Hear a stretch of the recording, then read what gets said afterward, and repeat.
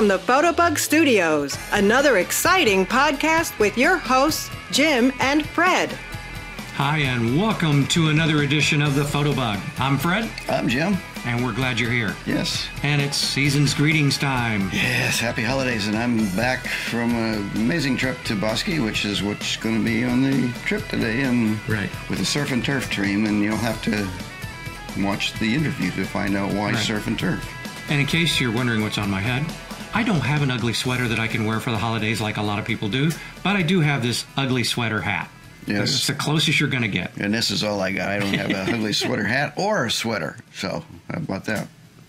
We'll start with the news. All right. Because there was news from the last time. There's always news. It's just whether we get it or not. That's right. We get it right. This is not fake news. Okay. Apple's self-service repair program, which allows consumers to purchase genuine Apple components with tools and manuals for specific repairs, is now available in Belgium, France, Germany, Italy, Poland, Spain, Sweden, and now the United Kingdom.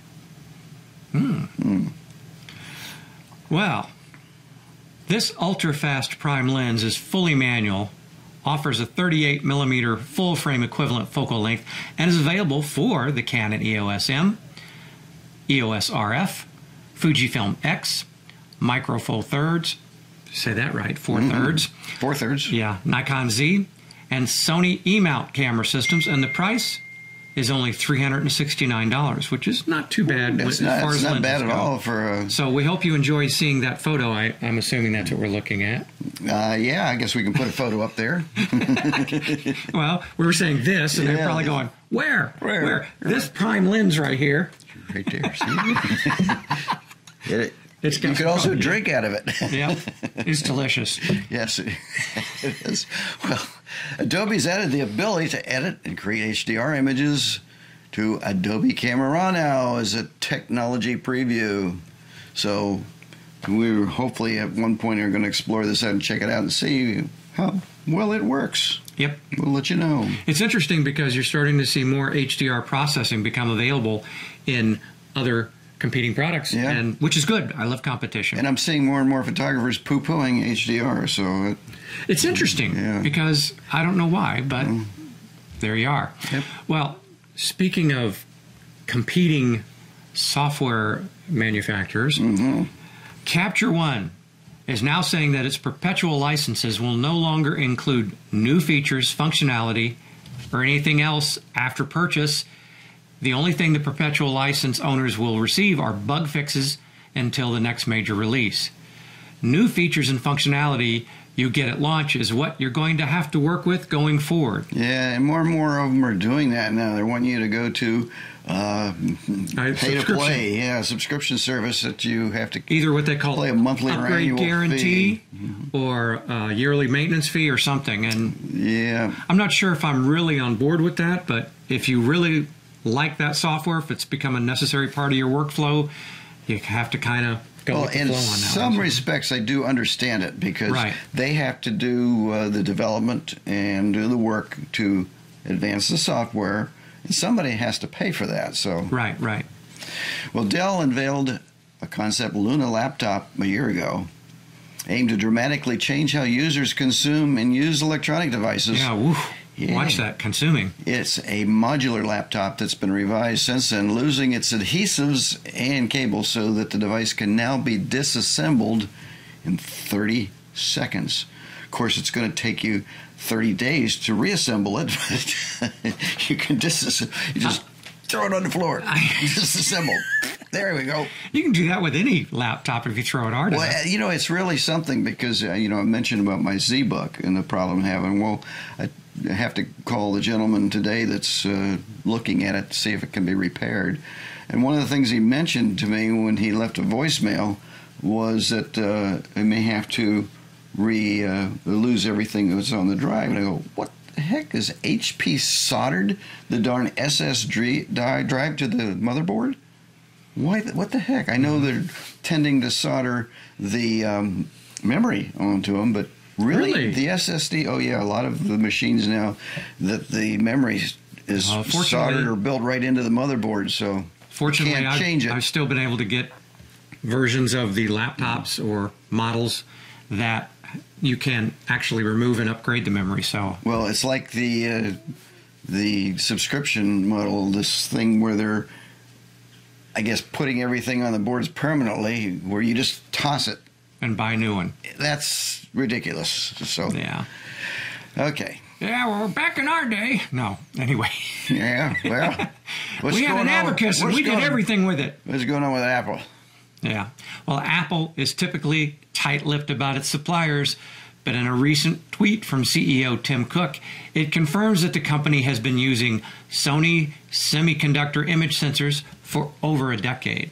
Yeah, and my understanding that Nikon and Canon had, at least at one time, been using Sony's semiconductor sensors. I think that most of them moved away when Sony bought Minolta and decided to go into their own. Yeah, well, do you blame them? They were saying, we're making the sensors for everybody. Why don't we just make cameras? Why don't we just do the whole thing? Yeah. Yeah. And I know we've seen a lot of Sony cameras on the workshops and stuff. And you and I have said from the very beginning when we saw Sony buying Minolta, they're going to be a major player. And they are. And they are. And they've made some excellent cameras, including their latest version of their mirrorless. So. Yeah, well, they're pushing the other camera manufacturers, I believe, because they were really one of the first to move into mirrorless. So, well, there you are. That's it for the news for now. And as I said, I just returned from Bosque. Bosque del Apache is something I've been wanting to do. And you have to go there in the winter when the snow geese and the sandhill cranes come in by the I want to say thousands, by the tens of thousands. I mean, it was just amazing. And I was invited by Rick Salmon and Ian Plant to attend this year, so I decided to go. And so I'm going to do a bit on that, and as well as a interview with Ian Plant. So why don't we go ahead and take it away?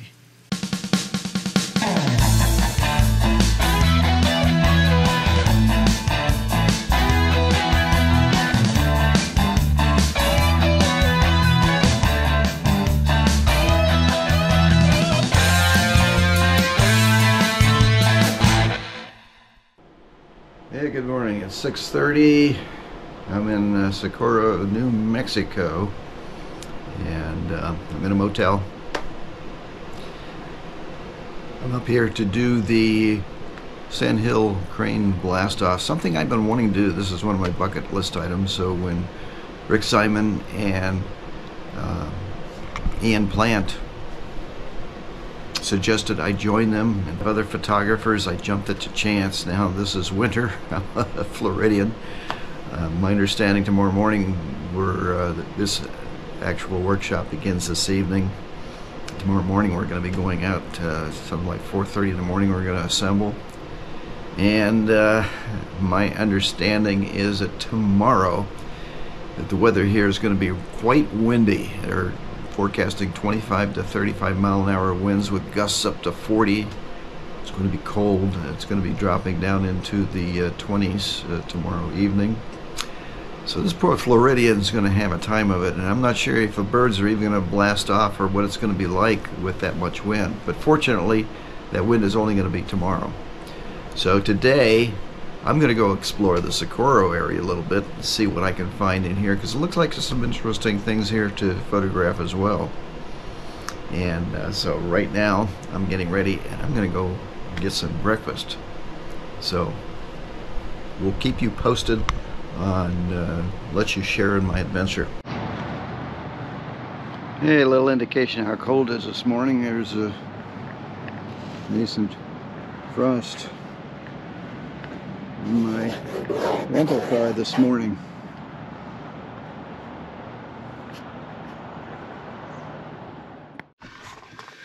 Yeah, the first thing I'm going to do this morning is I'm going to head to the VLA Visitor Center. That's the very large radio array, which is only 50 miles here from Socorro.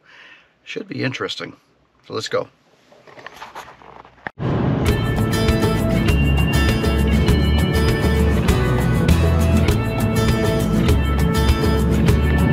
And there in the distance is the VLA, the very large radio array. That's our destination. And there it is. Very large array. Very large radio observatory array. So I'm going to go down to the visitor center and we're going to take a closer look. Well, and here we are at the visitor center for the very large array, the very large radio observatory array. So we're going to go in and hopefully it's open. Today it's a Sunday, and see what we can see in there. Yeah, this is so cool. Okay, now I'm inside. Just $5, and I believe this is open Thursday through Sunday, 9 to 4. So if you're in the area here in New Mexico, highly recommend this. This is a quite interesting science in action. We're going to go ahead and wander around, see what we can see.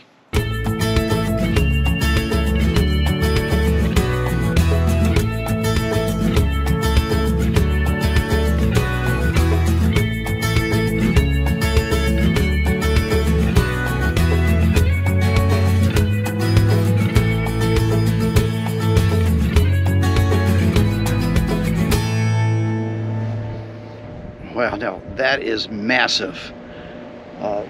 There are dozens and dozens of these arranged around here.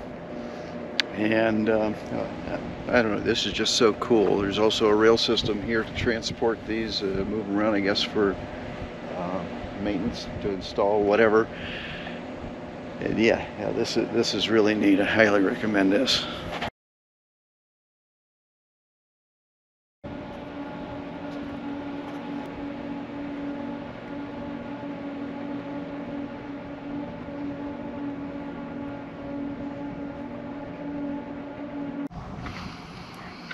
Okay, well, that's the end of my tour, and if you come, make sure you turn off your phones, or at least put them on airplane mode, as the signals from our phones have a large negative effect on these arrays.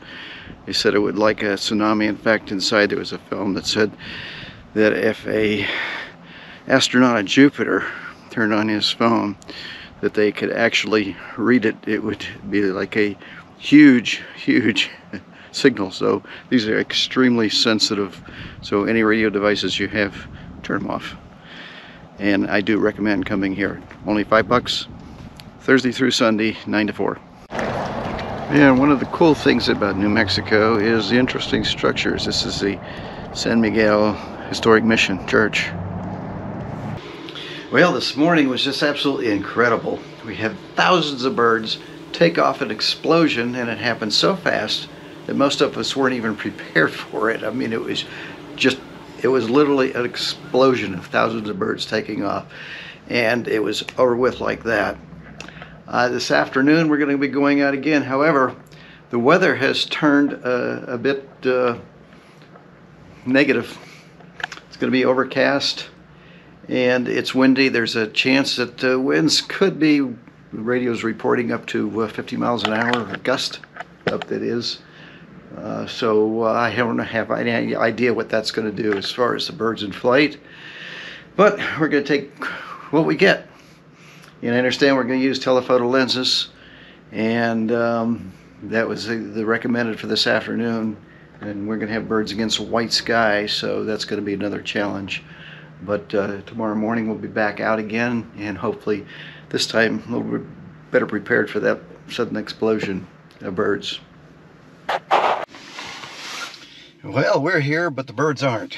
We're wondering with this wind maybe that the birds are hunkered down someplace and aren't coming out. It is quite windy. Although the sky is not as overcast as we thought, it's actually cleared up a bit. So much of the weather report said it may rain or even some snow flurries, and it was going to be overcast, but I'd say probably the sky is maybe 30% overcast. The cranes usually come in over here and behind us, or over from this direction over there, and land, but again, so far we haven't seen a single bird in the sky, just a lone coyote on the other side over there also waiting. So I don't know, we're going to see what's going to happen. Ann has gone in to check to see if they're just kind of hunkered down.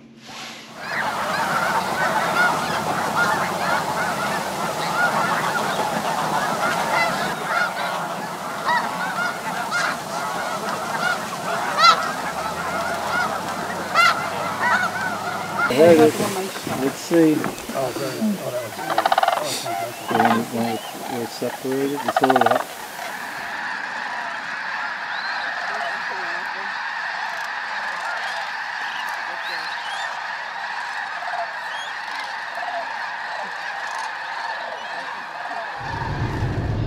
Well, this was quite a morning. We were at Bernardo Wildlife Preserve, and not as cold as they forecasted. We've finished up and are going to be heading back and coming back this afternoon.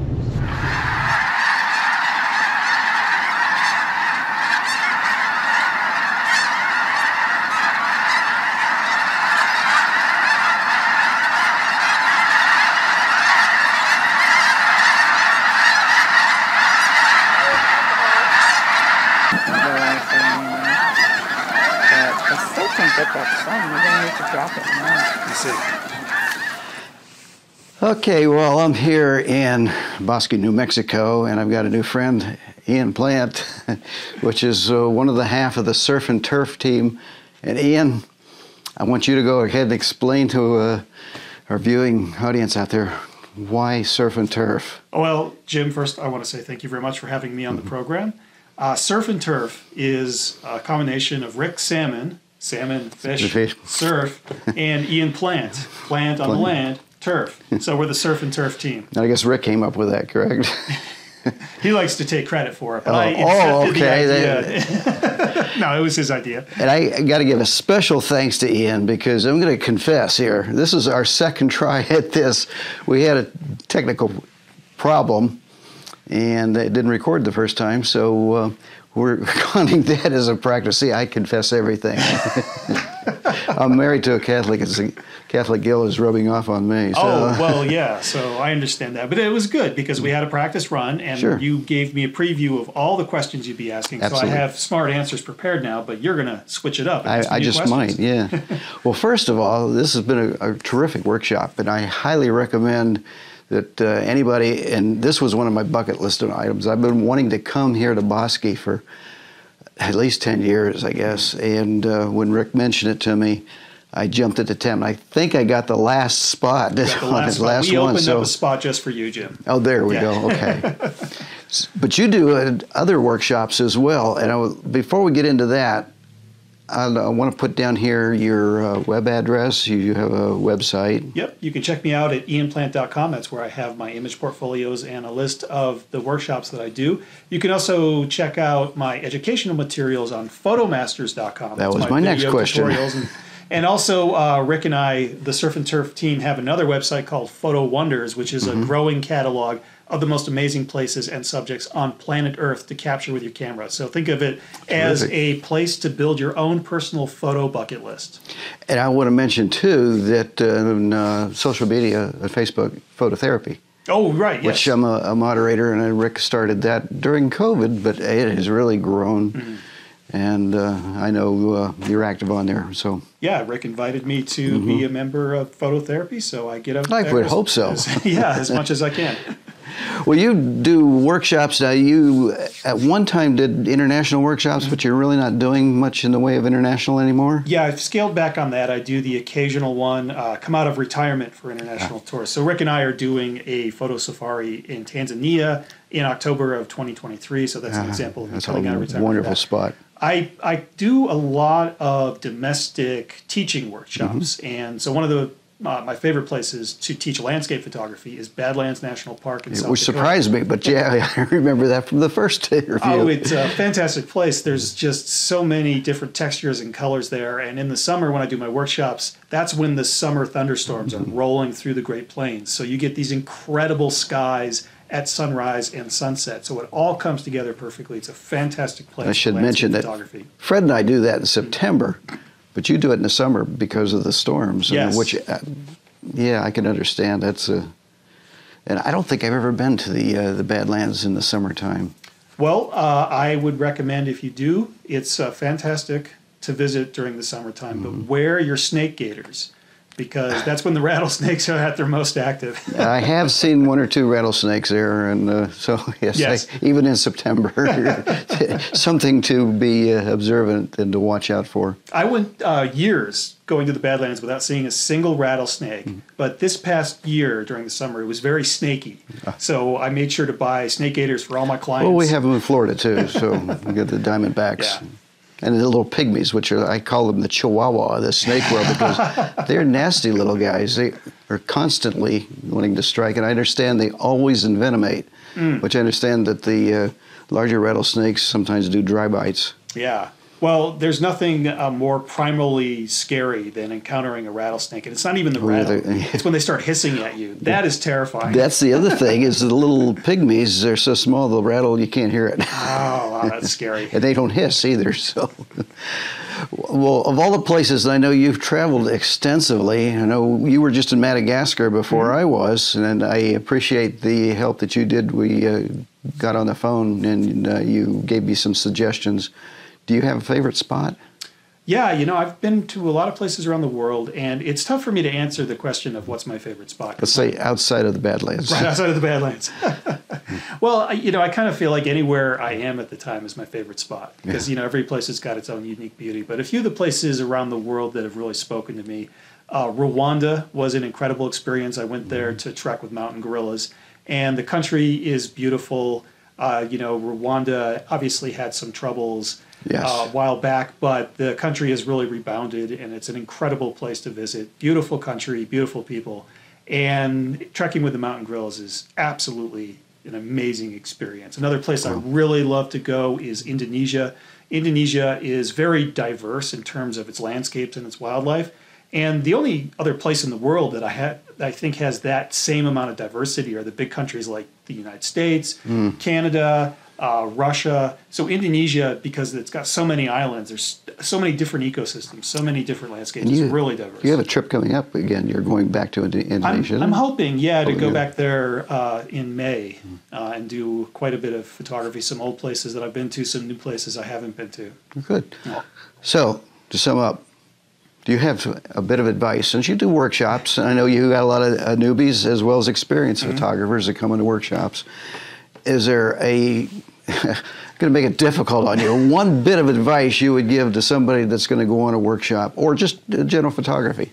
Yeah, well, actually, I have two bits of advice. That's one fine. Technical, one more about attitude. So my technical advice is learn how your camera works as much as you can.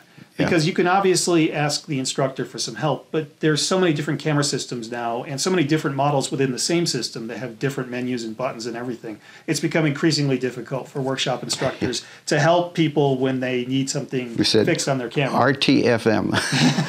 They're guaranteed to put you to sleep and not have it for me, right? Yeah.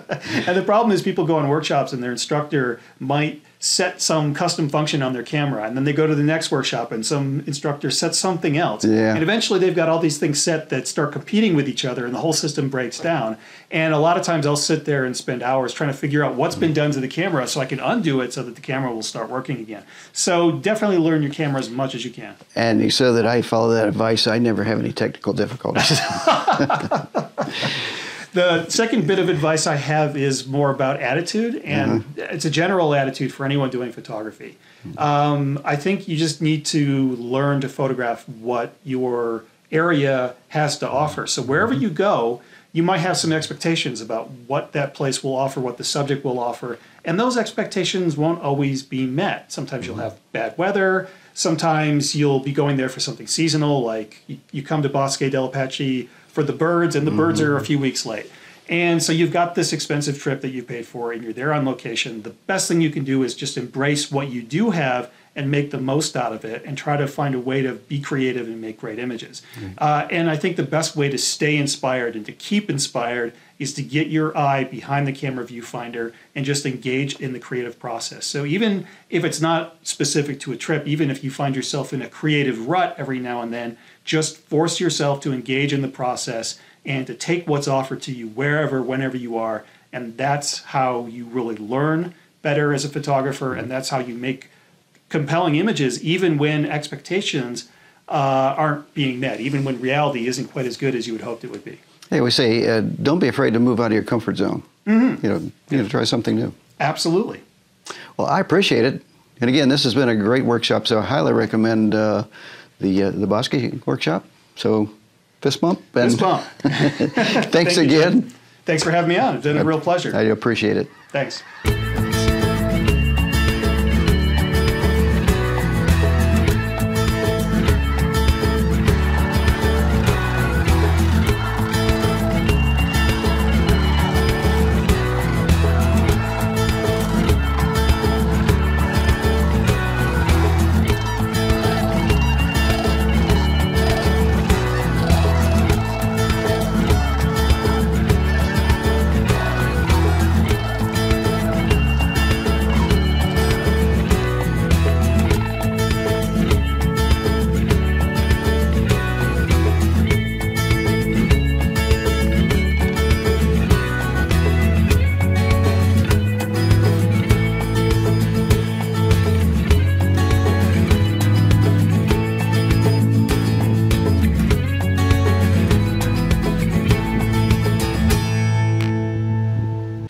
Well, thank you. Again, I highly recommend. You have to go there in the wintertime. I think November, December are the leading times to go. And I would plan to spend at least 4 or 5 days there. And there's Bosque del Apache and Bernardo was the 2 places that we went to. And while you were there, it's a short distance from Socorro to see the VLA that I mentioned, the very large array of radio telescopes. Radio telescopes, the big dishes, and that is truly amazing. It's only $5 to get in, and it's open from Thursday through Sunday, so highly recommend that. So there we go. But whether you go to Bosque or get in your backyard, we want you to be out there chasing those elusive images, because anytime you can get shutter time, it's always a great time. And with that, we'll see you next time on The Photobug. Be sure to tune in next time to The Photobug for news, reviews, interviews, and how-tos. Don't forget to rate us on iTunes. And please check out and subscribe to the Photobug YouTube channel.